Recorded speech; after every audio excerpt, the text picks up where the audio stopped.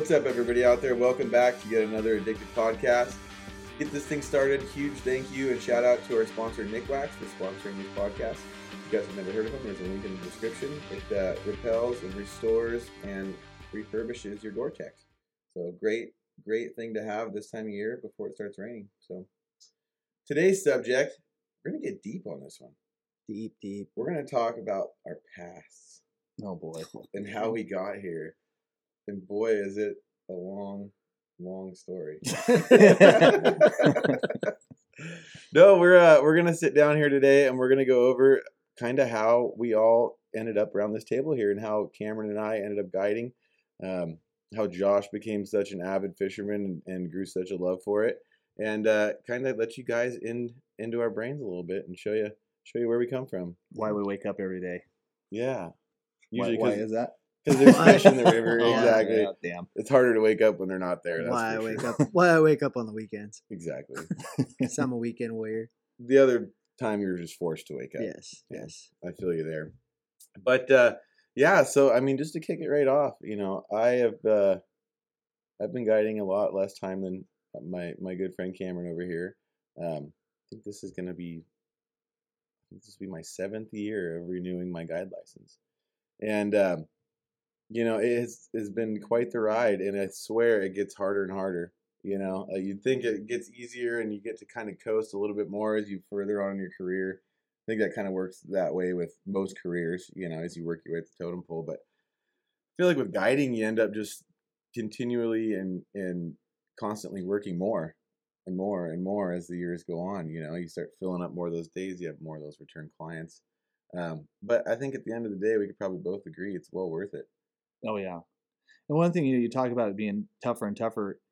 I think certain aspects of the business are extremely tough when we start. We're grinding for people. We're younger. And I mean, I hate to say it, and I just know this from a lot of guides myself. And you probably to a point too where, being a younger, young 20s, it's tough to try to get some of these guys to go fishing. But I feel like as you kind of establish that more and more into your career and you get those people and you get those good return clients and you build that great base, but then the fishing, like just the fishing challenges you because what we were doing 5, 10, myself 15 years ago is not what we're doing now. Like to any, okay, we have buoy 10, but now everything from where we had summer Chinook runs and then we didn't have them and now we kind of do again, and then sockeye run, summer steelhead runs, epic 600,000 summer trying to fill up an runs. entire year's season worth of fishing.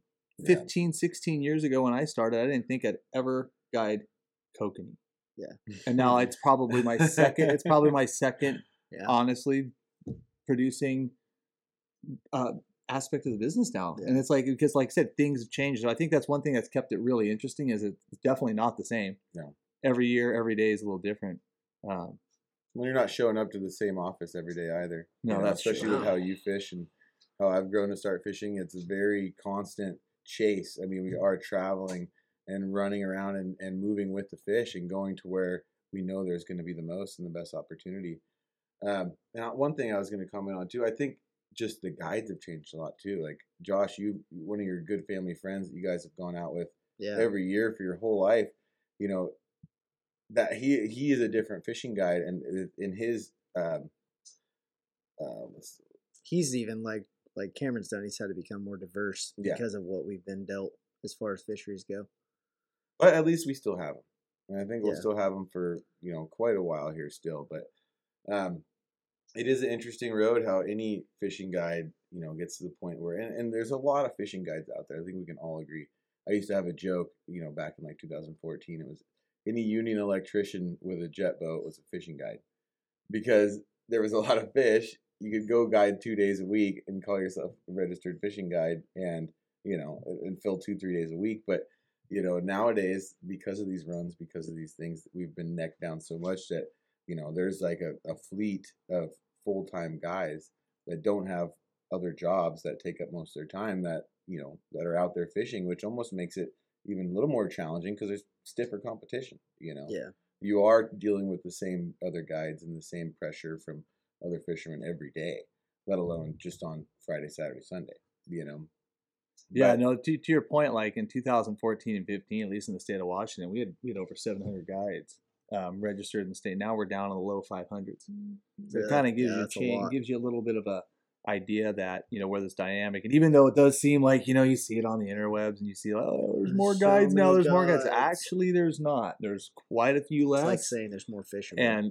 But the problem is just honestly those fisheries, are getting compacted and concentrated into more and more Seems spots. like there's more guides because you only get 2 days. Yeah. So everyone knew guides is there. Yeah, and let's be honest too. A lot of this has been state induced, but a lot of our salmon and steelhead runs, you know, instead of them stretching over periods, winter steelhead. For instance, 15 years ago, 16 years ago, it was nothing for me to be taking my drift boat down one of my local rivers in November and limiting out on steelhead like it was. And I'll be honest with you, taking candy from a baby. I didn't know crap back then, not like I know now. And it was nothing. And it was nothing for me and the 10 boats on that stretch of river to all limited out on steelhead. Yeah. Good luck catching one in November in our neck of the woods now. You get one, you're like, oh boy. I still talk about the one I caught in November last year. Right. There's the one. We're still talking about it. It was nothing to have winter steelhead before Halloween. Like if you didn't have a couple of them before Halloween, you were nothing. And it's like now those ones are. Okay. Like you said, you got one last year, some in December. A few trickling in. That for the guiding purposes, that run is gone. Those runs are gone. I would have already been started on winter steelhead right now. Yeah, no kidding. It's the spring that's coming. I would have been like, okay, let's go. Game time. It would have been game time. So the fisheries have been really compacted down, and so that's obviously, you know, I think, and I'll be honest with you too. In my 16 and a half years of freaking guiding, I've seen a lot of guys come and go, and it's like not being, you know, you can't be a one-trick pony in this industry. And those guys that survived only on, you know, at least in the area, and they weren't traveling too hard, and they, you know, only survived on like Chinook or only survived on winter steelhead, like they ain't around anymore. No, and I can attribute to that very, you know, close to heart for me is I named my guide business when I first started after the fishery that I fished, because that's what I was going to say. Yeah, that's right. Why don't you go back there? That's what I was going to say. When you started talking about diversity, I was like, when I first met you, that's all you were doing was raft trips. And at that point, now you've had to diversify. Right. That's true. And I learned very quickly that if you want to make you were still filling weeks. I mean, you were filling days. But the fish were there too. Busy. And think about that. Yeah, I was very lucky. I thought I had it easy at first, for sure. With some of the best runs we've seen in our short lifetime, you know. And I just want to interject here just one. I don't want to get off the subject of this, but like you said, for instance, that river, right, had probably chrome fish in it 365 days a year. It's very similar to the one that I fish on a lot. Yep. And I'll just say this right now, and I can say this as stone-faced as I can, that the wild fish groups have absolutely just cannibalized that river of the hatchery runs, and now that has forced you to move because those fish, they just don't exist. I don't care how good you are. Right. If there's no targets in the water to catch, well, I guess you might as well take up fly fishing. Yeah. I'm just kidding. Or little joke, or sightseeing, that's right, echo tours. Yeah. But right, and so you've seen this. So like I said, the guys that only wanted to live and die on that river, well, they've gone and found other things, or they've retired, or they've moved on, and you've adapted, and you're a damn good fisherman. I feel like you could probably just go anywhere where there's some targets, and you're good enough, and you'll find your guys' fish. And like I say, if you're not in that mindset, especially in this day and age in this industry, it ain't happening for you.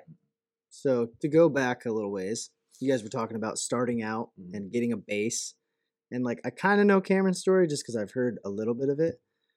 But I think it'd be cool to hear both your guys' stories as far as like what took you there, what made you decide that was what you wanted to do. Obviously, because you love fishing, but who turns their hobby into their job? So what made you do it? I'm going to try to make it short and sweet. It is a long story, but I've said for a long time that the best guides around, the people that we know and identify as the best guides, they didn't just happen to they didn't come up with the idea they wanted to do it and became the best. Literally, you're born for it. It's a thing, and the teaching and the thought process and the ambition. There's a lot more than just being a good fisherman. Oh God, for sure. it's so much. It's being personable and being hardworking and driven. But so I got out of high school, didn't go to college, went to work, farming and ranching, went and worked in Alaska on a tugboat for 3-4 years as a longshoreman. Came home, had enough money, bought a raft, did all the I'd fished for salmon and stuff my whole life growing up. Really liked it. My dad wasn't really into it. He liked to catch walleye. So my buddies and I, we started fishing on the river where I'm from. And quickly after I stopped doing that job, I started climbing cell towers and really spending a lot of time on the river, driving, doing the addicted thing, getting off at 5, driving all the way up the mountain to go fish the last hour of light to catch 2 salmon. You know what I mean? And really kind of saw that's what I loved and that's what I wanted. And luckily I'd grown up in Central Oregon near a river where there was guides and outfitters and people that did it for a living. So I kind of got that sense that it was a thing. Like my parents are both hardworking people. They, nothing came easy or free for them. And so I got that little glimpse into that outfitter world and that idea that you can do this kind of thing for a living. And, if you offer a good time, make a name for yourself, you can have a real career, So I came up with a little idea and, had a raft, started fishing a lot. And I said, this is what I want to do. I want to try it. So I basically sold out. And in the mix, I moved into this little house over in Central Oregon. Met one of my good friends who is a very well-known fisherman, traveled all over the world, did a lot of different fishing, and he kind of encouraged me to do it. He was that kind of the angel on the shoulder saying, I feel like that's not uncommon to have a mentor. Or yeah. And the guy's, out ages me by 25 years, but he's from Castle Rock, Washington. He'd been around, he'd seen it all, fished all over the world, and kind of gave me that little spirit to really go and try it.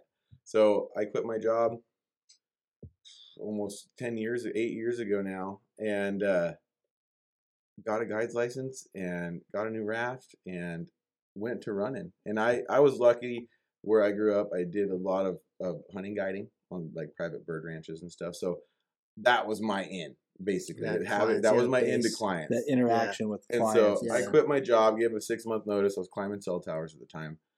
Gave a notice, saved up a bunch of money. I didn't just go from scratch. I was supporting myself. I knew I had to make it this long without making a lot of money. So I was guiding rafting trips and whitewater trips all summer and would guide steelhead and stuff all winter and would commercially harvest morel mushrooms in the spring and just lived off the land and worked hard. And then,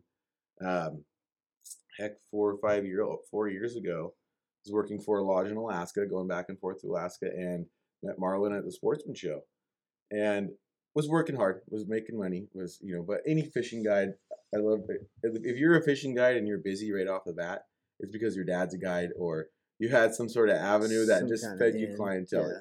Pretty much go fishing a lot and tell everybody you're a guide till people start calling you. Yeah. Like that's just how fishing guiding Fill works. your boat with buddies, do whatever you can. So was working hard, working in Alaska, and met Marlon at the Sportsman Show and said, "Hey, you want to go fish this river?" And I'm pretty certain at first, like you could attest for this, he just wanted to go see that section of river and like see if you guys could go float it yourselves because you'd fished up there. You thought it was, you knew it was cool, you knew it was good. Then he figured out he couldn't float it. Yeah, and we went up there and we fished and he's became like, man, friends. I need this guy. And then shortly after, I got to take Josh and his dad out, and we had an awesome day. And then Marlon tells me, he goes, "Oh, we're going to go to Alaska and film this salmon fishing movie."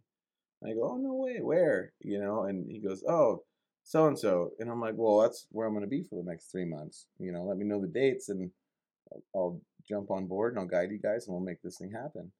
And now we're sitting at this table. Yeah, years later. That's it. The rest you can watch on the YouTube channel. Yeah, it all falls into place. Really, it was the where the wind blew. I stepped into this field of work and fell in love with it, and was driven enough to make it happen. So okay, so 7-8 years. So now you're here. You're with Addicted. Where are you going now? You're just gonna ride this for the next 50 years and all over the world. All over the world. Yeah. Yeah, you've done some stuff in Chile. Yeah, I've been to South America. I've been all over Alaska. Haven't really got to explore a lot of the U.S. Very, very anxious to go to Canada.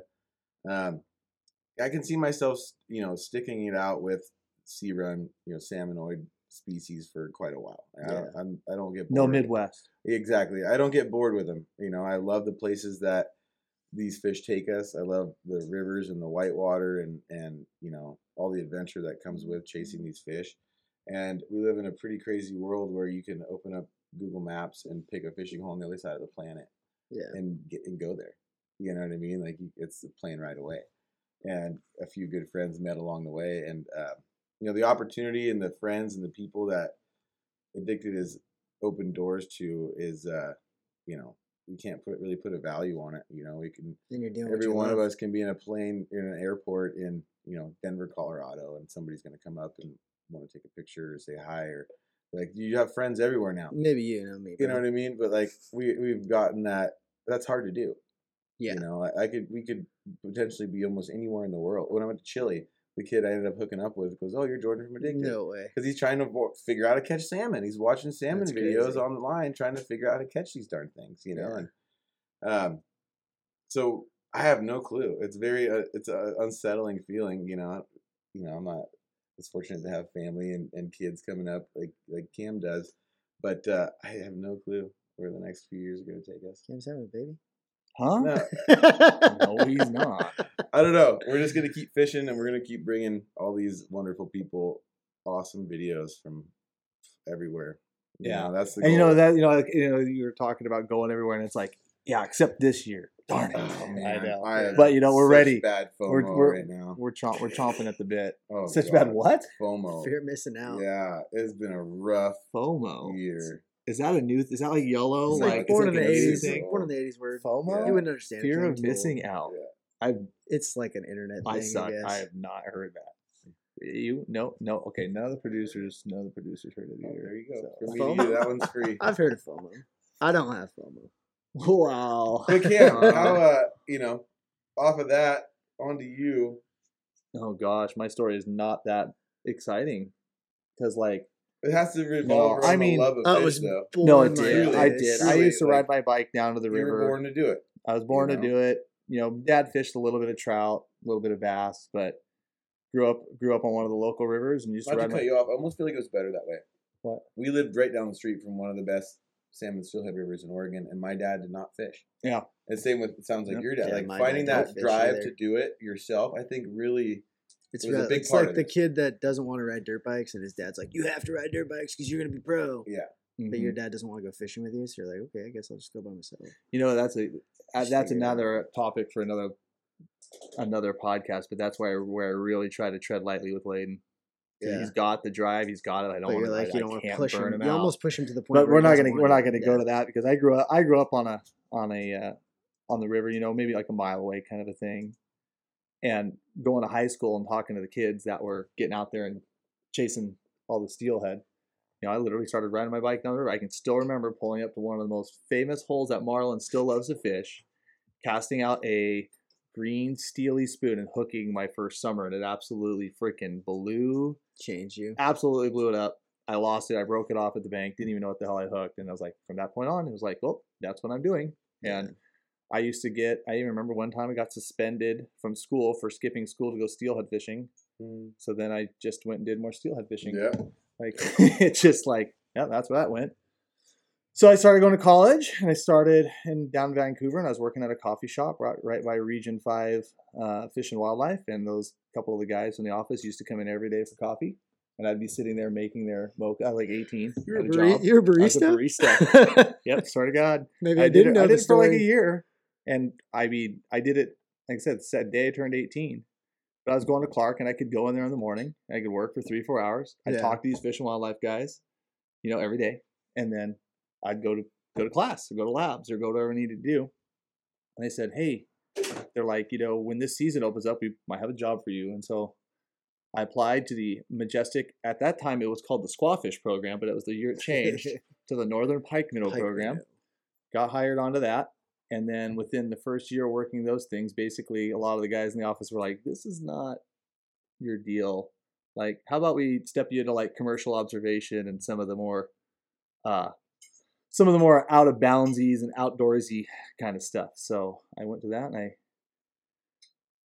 I did everything from do surgeries on oversized sturgeon to chum seining surgery. I mean, everything that basically the region could offer. But about 2 years before I left, I decided to get my guide license. And unfortunately, it was getting me holding the guide license while I was working for Fish and Wildlife, and some of the inter-office politics were kind of going around, and basically I was told by one of the higher ups one time, they're like, I don't know if we really like you having a guide license and working on the CRM, which is like the Columbia River Management stuff, collecting data, because I could skew the data or I could be biased because I was doing a lot of commercial sampling, a lot of sports sampling, and and just kind of realized that a lot of the opportunities that I was having within there, and I wasn't really like a state worker guy. Just I could not push a broom for 4 hours to finish out my day in the garage to collect a paycheck kind of thing, and just did not enjoy it, but was making good money on the weekends guiding. And I was 24, 25 at the time, said, you know what,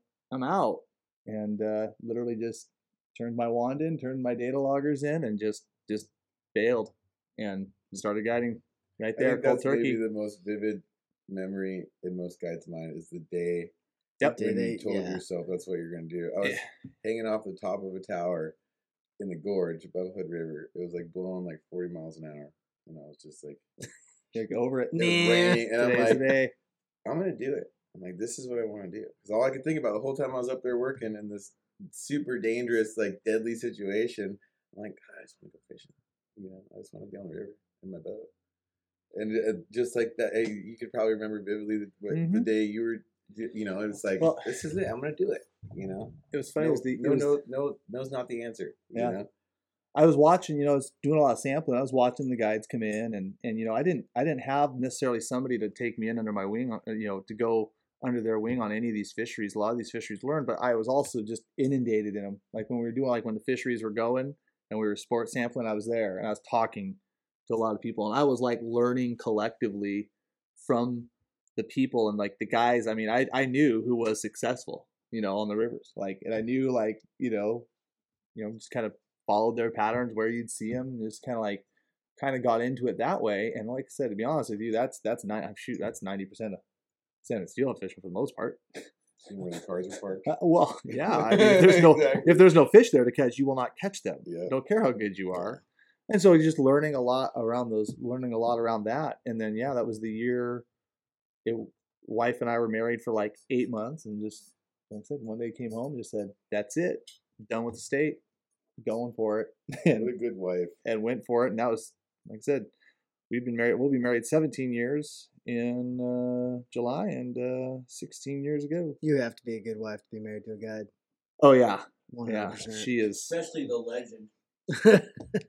We had this conversation going so good until you interjected yourself into this, Marlon. Needless to say, I sure haven't found one. Jordan, you can't taste every candy in the Still bag. Taking bitters, though. Still taking bitters. Dude, I'm just looking for love. I might be in the wrong place every now and again, but every time. I'm just looking for love. No big deal. Somebody. Oh man. No, not at all. Jordan, Josh, where did your love come from? Obviously, you have a full-time, like most everybody included and Addicted as a full-time like job. You guys were talking about. It started for me, it didn't start when I was a kid, because I would just go pan fishing with my dad or trout fishing with my dad. But he wasn't really into fishing. So from there, for me, it turned into, I went smallmouth bass fishing a lot in the gorge, largemouth bass fishing. That's actually where I met Marlon, pretty much, was through bass fishing. We were the only dudes that worked at Sportsman's that were actually into bass fishing. Everybody else was into steelhead. So you guys did work together? Yeah, okay. Worked at Sportsman's Warehouse together. That's actually how I met him. So from there, Marlon actually started steelhead fishing, and I just continued to bass fish. I was like, I don't care. Smart they man. can have those steelhead. But it was maybe a year later, I caught my first steelhead, and then it was game over for me. There's nothing quite like it. No, there really isn't. I don't think you ever forget your first one either. No. It's a driving experience. It really keeps your head sucked into that one moment. You know what I mean? So in that process, Marlon hit me up about Fishing Addicts and what he wanted to do. And I think it was a forum to begin with. This is way back when. This is 2009 probably. Initial, this is what I want to do.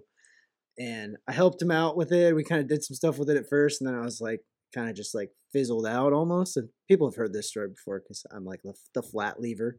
I just was kind of, I didn't tell him I don't want to be a part of that, but it was kind of okay, nothing was going with the forum. And then, Addicted started to take off on some YouTube videos and stuff. And Marlon asked me if I wanted to help out, and I, of course I did, and that's where I'm at right now. Sitting behind the microphone. Yeah, not as involved as I'd love to be because I just don't have the freedom like I used to. But I'm still here, still show up, make an appearance. Still want to catch them. Yeah, make an appearance every now and then, and yeah, I still fish all the time when I can. Probably get to fish more than you can. Yeah, maybe. I'm just kidding. But I've been there. Well, it depends on what you call guiding, because a lot of people think that, oh, it's great, you guys, you fish all the time. It's like, no, you're just a paid babysitter, really. 100% commend you guys, because there's no doubt in my mind that at one point I wanted to be a guide. Like, yeah, let's do this, because I love running my dad's boat. I love fishing with family, people who know how to fish in the boat. But that's why I commend you guys, because fishing with people who don't, completely understand what's going on in the boat is totally different. When you have a boat full of people who understand the program, you're not having to explain it.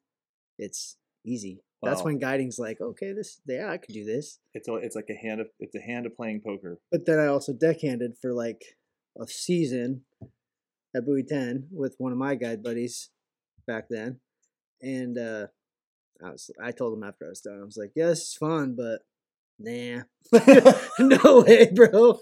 not me. Not what I'm looking to do. But I still love fishing. It's a tough thing, and like you said, every day you go out and guide, you're getting dealt a hand in poker. Yeah. You never know what you're gonna get, and you got to play it. That's the exciting part, though. It is to a point, but I can see why after. Yeah, you got to have the right kind of spirit for that, because sometimes you just get on bad runs and you just patience and everything. Yeah. I mean, it's a lot of give. That's what I explain to a lot of people. And you are given every bit of energy and you're there to entertain. Yeah, you're not just there to catch fish. You're tell there to stories. Bring an experience. Some of the best guided trips people go on are just the stories that they get told. Yeah, and that is probably the hardest part I find. Not necessarily getting up in the morning, not getting people on fish, but just that constant constant shoveling out of energy and excitement, and you know what I mean. Like those people are there to just take an experience, Yeah, and it gets exhausting. They're not there to kill fish. Straight. They're there to kill fish. No, you're there to kill fish. He's there to kill fish. That's for a whole nother point. We can really, you really want to break that stuff down. We could get into it. We're going to get into some other podcasts about that. Before we wrap this up, I just had one quick question, because I know that there's probably some people listening to this that are like, sometimes they're like, oh, maybe I should be a guide, or I want to be a guide. What are like some tips that you could give somebody who's thinking about that's the path they want to take in life? I mean, other than you said you knew right off the bat, like that was what you wanted to do. I could tell you one right now, and this is where I've seen so many guides that I've tried to help and where I see them all fail. Every client and every person that you think, if you want to be a guide, that's going to pay you to do it, cut whatever you think that number is into about a third. Yeah. Start with that, because there's a lot of expectations and a lot of people that get into it and they think that they have XYZ, and then they realize they only have Z. And I've seen it happen many, many, many, many, many times. I'm just going to post a post on Facebook, and well, guess what? Everybody does that now. But you really gotta get some expectations dialed in, and and if you have that opportunity to mentor or to find a mentor or to work for a lodge or to get yourself brought into that kind of community and that kind of environment, then that will help you get a real grasp of what you're getting into. Because like I said, I can think of 10 people off the top of my head right now that all got into it, got big payments on boats, or maybe even daddy bought it for them, I mean, I'm just saying, and they just seems like if they can get over that 2 to 3 year hump, they're in. But if they can't, they watch out. So I just manage your expectations quick. Get those in check. Yeah, mine kind of just backs that one up. Same idea, but if you're going to do it, you have to give it 110% all the time. Oh yeah, it ain't easy either. You feel like it. Yeah. Not just when you want to work hard or want to try harder, do the right thing during the day. You got to give it 110% all the time, because you're in you know, you're in customer service. That's your job. You're not just working behind a cash register. You know, like you are the cash register. You know, like you have to be giving it all and everything you got. Your skill, that's your on mindset. and off the water. Yeah, exactly. Off the water, and probably more concentrated off the water than on the water. Nowadays, I think that goes for post to any burn self-employment, you know. But if you're gonna get into it, don't half-ass it and give it everything you got till it's either working or it's not, and then go on with your life. Like I said. And moving on from that, that's for another podcast. Yeah. Because we're running a little long here. Yeah. Well, thank you so much for tuning in today, you guys. We hope you enjoyed this one. We're going to be trying to do more of these kind of podcasts where we just kind of ramble on about. We might pick a topic and we might actually stick to it. You know, and I think today we did a good job. So smash that thumbs up. If you guys haven't already, go down here, subscribe if you're watching on YouTube, and stay tuned till next week. Till next time, guys. See you guys.